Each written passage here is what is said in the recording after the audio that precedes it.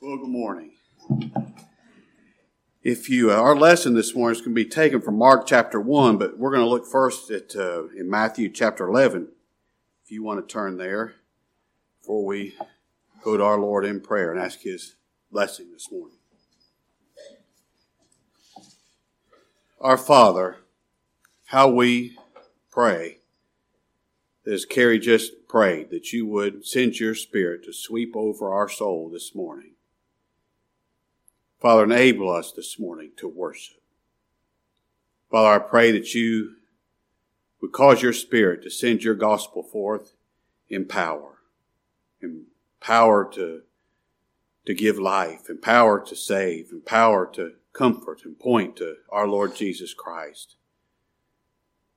Father, enable us to forget about all the goings-on of this life for a few moments.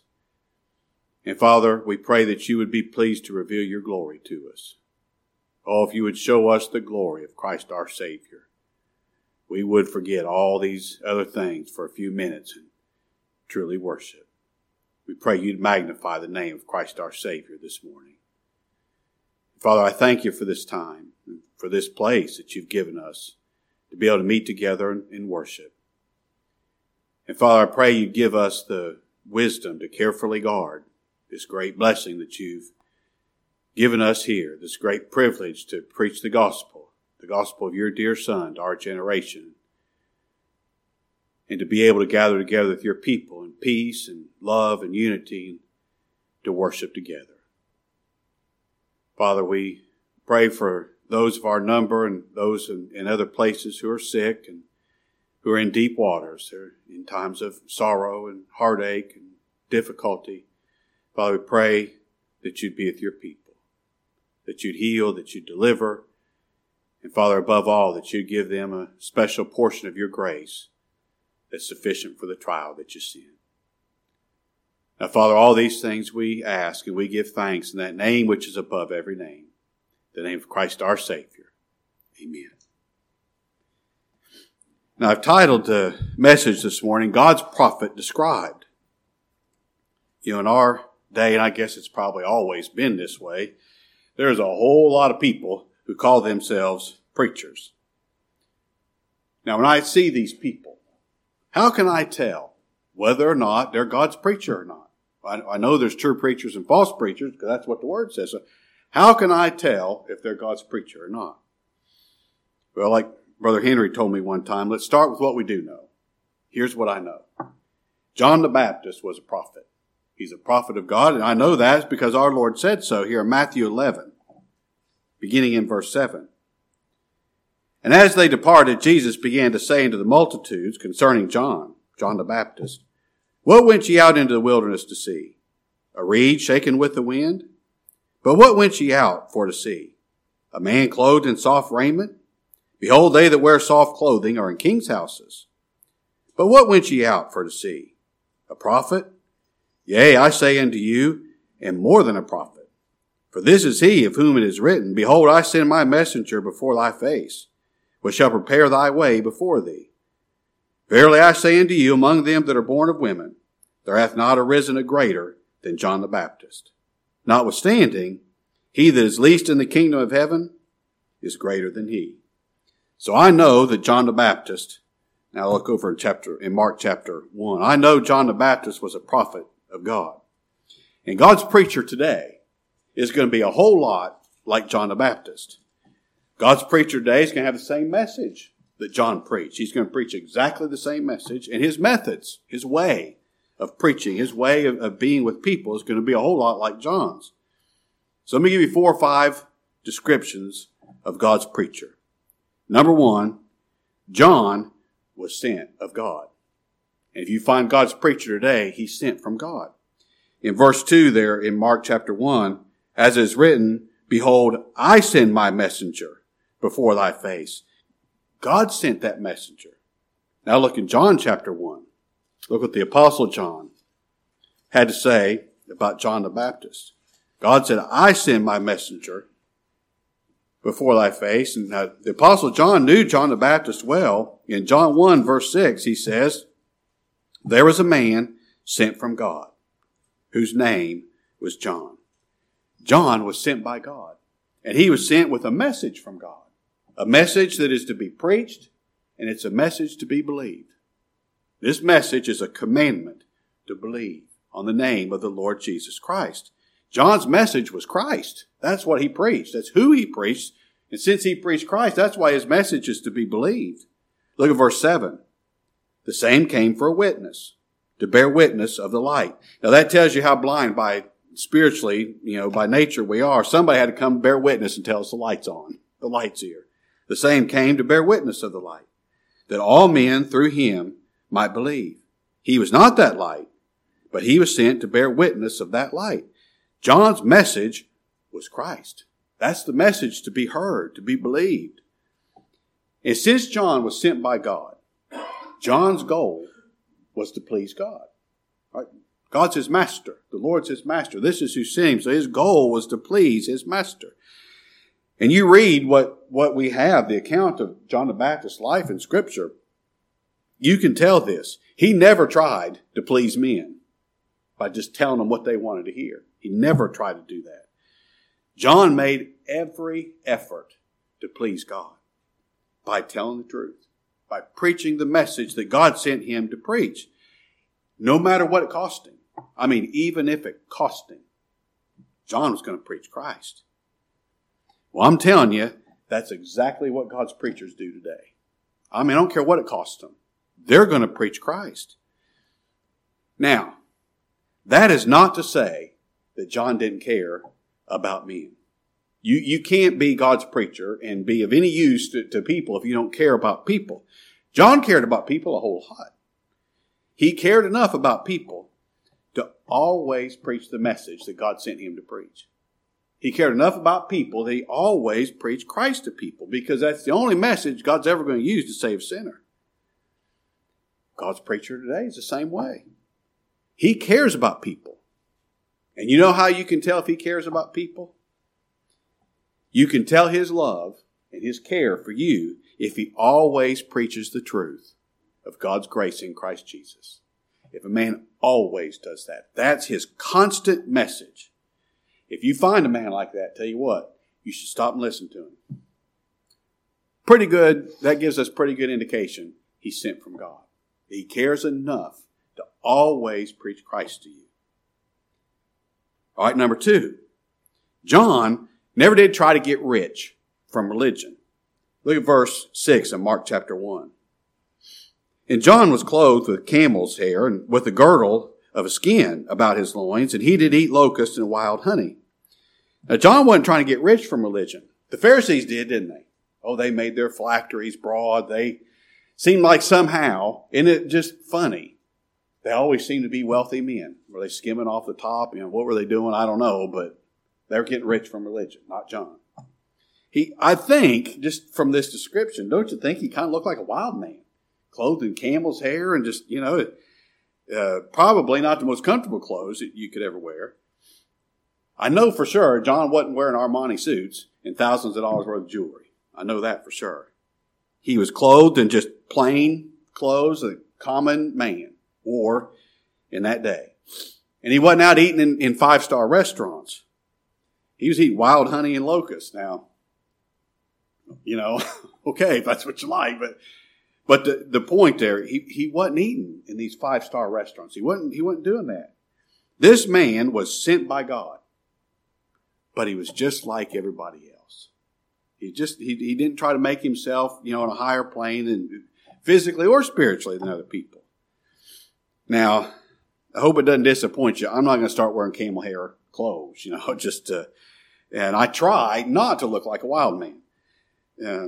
I always wear a suit when I preach, because I want how I dress on the outside to show the solemnity for the occasion, the seriousness of the occasion, worshiping God. I want what is on the outside to show what's on the inside, to give some indication that there's respect for the Lord here. If I dressed in jeans and a t-shirt and tried to preach to you all, you'd find that distracting, wouldn't you? Because that's not what we're used to, seeing. But I want my dress to show the reverence that's in my heart. But now you don't need no Armani suit to do that. And you can tell the difference. Now, you can tell if a man's after that or not. You can tell. You just be around somebody long enough, you can always tell what motivates them. Now, all that being said, look over at 1 Corinthians chapter 9. 1 Corinthians chapter 9. God's preacher. Now, he's to be supported by the church, and he's to be supported well enough. He lives just like everybody else. And, I'm very thankful to say this church does that for your pastor. And I thank God for you. But this is something that is good for God's church to be taught. Look what Paul says about supporting the pastor. 1 Corinthians 9, verse 7. Who goeth a warfare any time in his own charges? Who planteth a vineyard and eateth not of the fruit thereof? Or who feedeth the flock and eateth not of the milk of the flock? Say I these things as a man? Or saith not the law the same also? For it's written in the law of Moses, Thou shalt not muzzle the mouth of the ox that treadeth out the corn.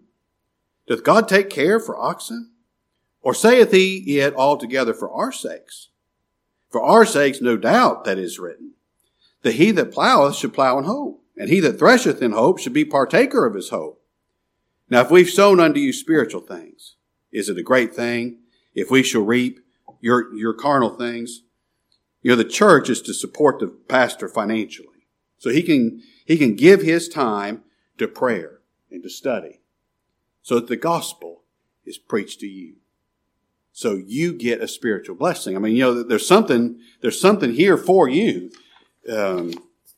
If a man has to work and support his family and come home when he's tired and try to study, and I've done it. And I'm telling you, the preaching is not as good. If a man can give his time to study and to prayer, you're going to get a blessing from it. If he's God's pastor, you are. And the pastor should be worthy. His work ethic, it should be worthy of enough support that he not just scrape by.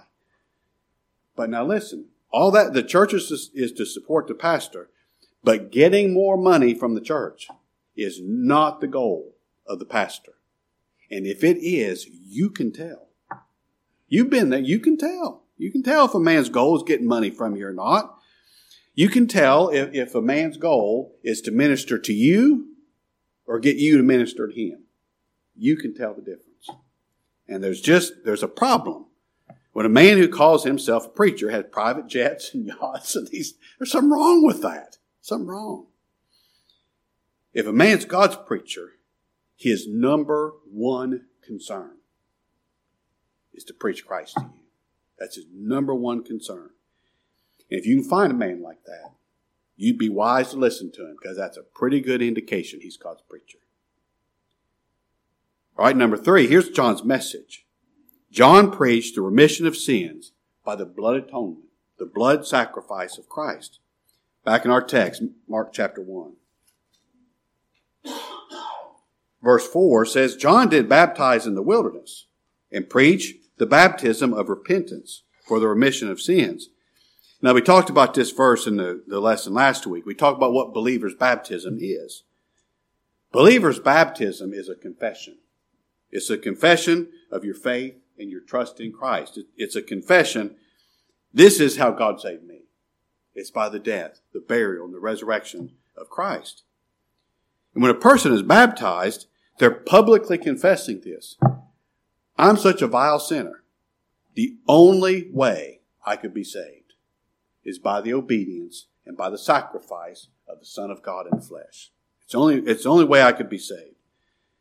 A person who's baptized is confessing, my sin is so great that the only way that sin could be forgiven is through the blood of the Son of God, shed as a sacrifice for my sin. Now that's what John preached. And that's what the people who John baptized, that's what they were confessing. Now, you can't confess what you don't believe. And you can't believe what you've never heard. John preached Christ crucified to those people. And when the Lord gave them faith, that's what they were baptized confessing. John preached, there is remission, there's forgiveness of your sin because of the blood of Christ. Now that's the only message God ever used to save anyone. Before Christ came or after Christ came. That's what Abel believed. You know why Abel was offering a lamb and he wasn't bringing produce from his garden? He believed there's remission of sins in the blood of Christ. The lamb slain from the foundation of the world. Abel believed that. That's what Abraham believed. Remember our Lord said, Abraham saw my day and was glad? You know what the Lord was talking about, what day he was talking about? That day, Abraham took Isaac to that top of that mountain to sacrifice him. And as he lifted that knife to slay his son, the Lord said, Abraham, Abraham, stop. And he looked behind him, there's a ram caught in the thicket by his horns. And Abraham took that ram, and he offered that ram up in the stead of his son Isaac. And Abraham watched that ram die. He watched that body being burned with the fire, the burnt offering. Abraham watched that. And by faith, he saw Christ. By faith, Abraham said, I see how God's going to save sinners. I see how God can save me. It's by the Lamb of God coming to be my substitute, to bear the punishment that I deserve. And he was glad. He was glad. That's what Abraham believed. The same thing you believe. That's what David preached. You know why David wrote Psalm 22, the Psalm of the Cross? My God, why hast thou forsaken me? David was looking for Christ. That's who he was looking at. That's where his faith and hope and trust was. That's what Isaiah preached. That's why Isaiah wrote chapter 53 of Isaiah. We were having dinner yesterday, and our son Doug made this statement about the Jews who do not believe that the Messiah has yet come. He said, all anybody's got to do, he said, I know there's a whole Old Testament, but all anybody's got to do to know that Christ has come is read Isaiah 53. That's all.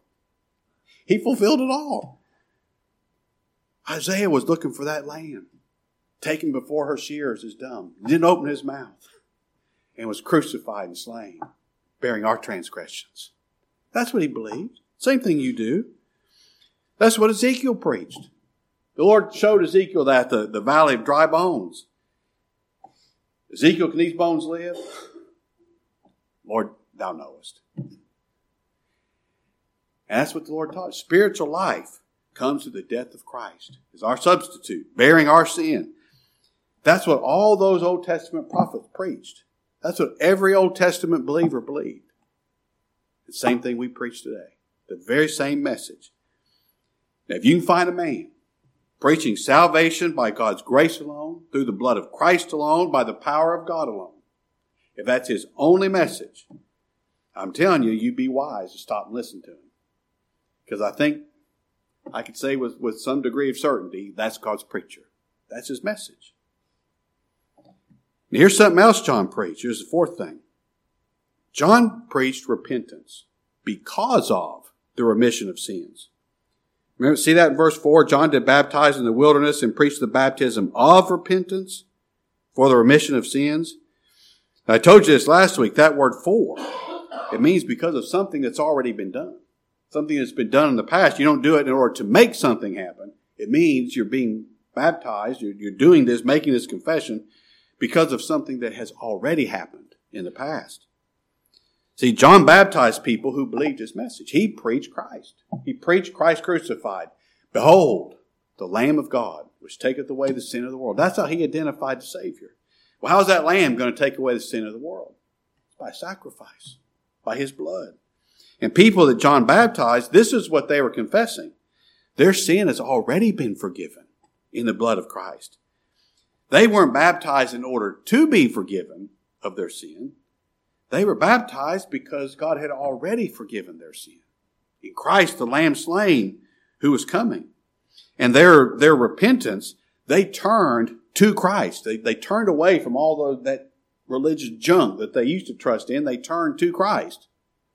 Because God showed them the Lamb slain. They said, this is the only thing I can hope in. He's all my hope. And God's preacher today preaches the very same message. He preaches this message with this method. He never preaches to you, you need to do something. He never preaches to you, your sin is forgiven because you did anything. Sins aren't forgiven because you repented. Your sins won't be forgiven and washed away because you're baptized, you're dunked under the water. If that's what you're trying to accomplish, to have your sins washed away and you're dunked under the water baptism, Brother Henry said all you have is a wet sinner. That's all you got. Your sin's not going to be forgiven if you make a confession of all of your sins. Salvation doesn't have one blessed thing to do with anything that we've done other than our sin that requires our salvation. That's the only thing we contribute to salvation is our sin, our need of a Savior. Salvation has everything to do with who Christ is and what Christ has done for his people. Here's why you repent. A person repents. They turn from trusting their idols and they turn to trust Christ because you've experienced that blood of Christ being applied to your heart. Your sin is forgiven in the blood of Christ. God shows you that, and you turn to trust Christ alone. You repent, and you turn to trust Christ because of the heart work that God's done in you. He's given you a new heart, and that new heart can only trust Christ. It can only look to Christ. It can only rest in Christ. So you turn to Christ to trust Him. See, you repent because God turned you. I'm telling you, if God turns you, you're going to be turned. You're going to turn away from all of your idols. And you're the biggest idol that every one of us has to deal with. I mean, someone could grow up Catholic and they got a lot of problems with all those different idols, that they teach them to bow to and all those different things. But the biggest idol we've got to contend with is self. Every one of us is born with that idol of self. Well, when you're baptized, here's what you're confessing. I'm not trusting me. I'm not trusting anything about me. I'm not trusting anything I've done. I trust Christ. We are baptized and we repent because of a work of Christ in us and for us. Here's the fifth thing. John preached the preeminence of Christ. In verse 7 says, he preached, saying, there cometh one mightier than I after me, the latchet of whose shoes I'm not worthy to stoop down and unloose. Now, John was very plain about himself, and God's preachers today, if he's God's preacher now, he's going to be very plain about himself. He'll freely admit, I'm not worthy. I'm not worthy to be doing this. I'm not worthy to get up and talk about the Savior, to talk about the Son of God. I'm not worthy to do that. I'm not worthy of God's mercy and grace to me.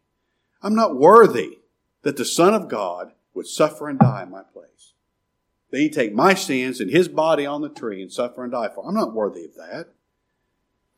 I'm not worthy to do the lowest service in the kingdom of God, especially to preach Christ. But, even though that's true, God's given me a message of grace for unworthy sinners. And that's the message that I preach to you. Now, I want to find a man like that. I want to hear a man preach grace who knows he doesn't deserve grace. That's who I want to hear preach. Nobody can preach grace to sinners like another sinner who knows he needs God's grace. I want to hear a man preach grace who knows he needs grace himself. Because you know why? That'll make him more compassionate on my sin, on my weakness, on my weak faith and my flesh. And it'll make him more compassionate for my need of grace because he understands it, because he needs it too. I want to hear a man who only preaches Christ because Christ is all he needs. Christ is his all. I need somebody to do that for me because that's what I need. I need him. He's my all. If a man knows how much he needs God's grace, he's totally dependent on Christ, you know what that'll do for him?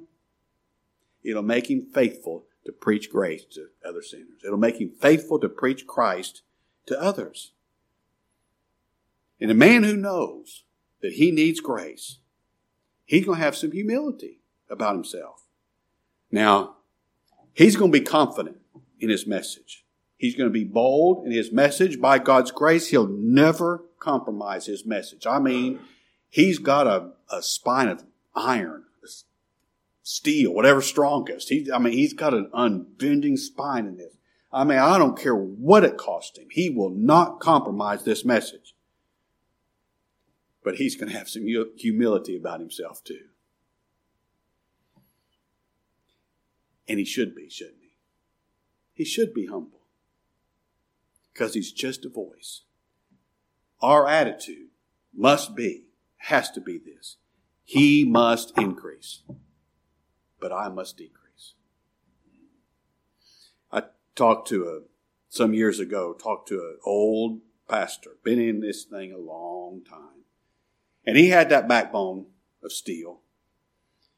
And he and I were talking about a particular problem that was going on.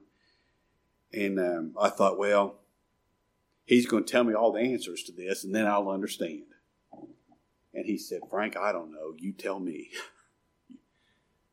There's some humility there. I don't know. You tell me.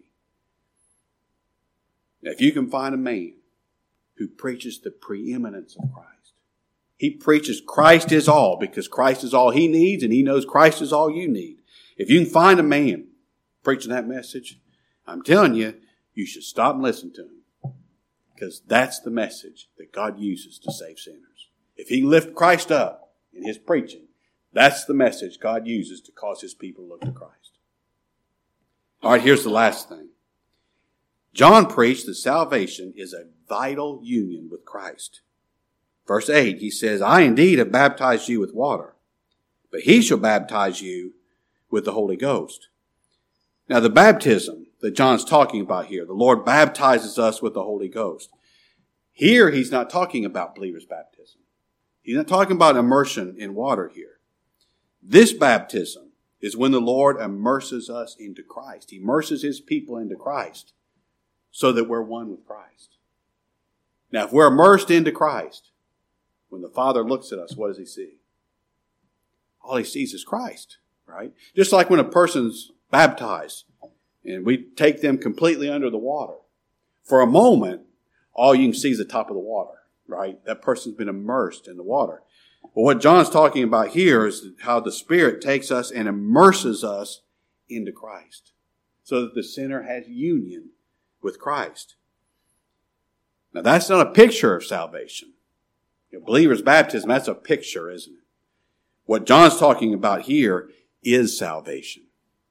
Salvation is a vital union with Christ. You cannot have salvation. You cannot have eternal life.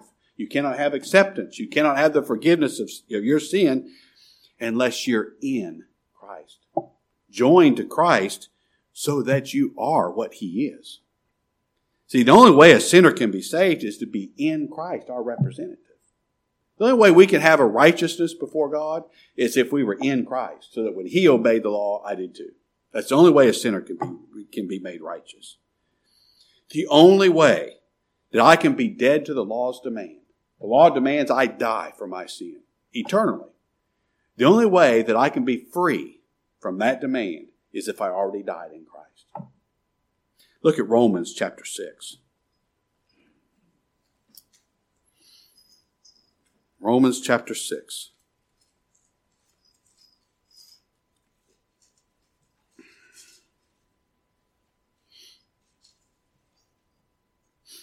Verse 3. Know ye not that so many of us, as were baptized into Jesus Christ, were baptized into his death? Now this is what Paul says. He's not talking about believers baptizing or baptism here. He's talking about being immersed in Christ, put in Christ, so that when Christ died, I died in him. That's what baptized into his death means. That when Christ died, I died in him. Now I'm square with the law because I already died. The law demands I die. I died. I died in Christ, my representative. And that's what we confess in believers' baptism. Verse 4, therefore, we're buried with him by baptism into his death, that like as Christ was raised up from the dead by the glory of the Father, even so we also should walk in newness of life. When Christ died, all of his people were in him. They died in him. When he laid in the tomb, all of his people lay in the tomb in him. And when Christ came out of the tomb, he rose again. All of his people rose again in him. They rose to new life in him. That's how we were given life. That's how God saves his people. And It's that baptism, being put into Christ. That's what a person confesses when they're baptized. Now, the only way somebody can confess that and believe that is if somebody comes like John the Baptist and is bold enough to only preach Christ to us. That's God's preacher. And if you find one, you should listen to him. And you understand what I'm saying. It's not him. You should listen to his message. It's the message that God has for you. And if you're going to hear God's message for you, you're going to have to hear it through a cracked clay pot. That's how God's pleased to do it. But if you can find one, you should listen to him, because that's where you'll find life for your soul. All right. Lord bless you.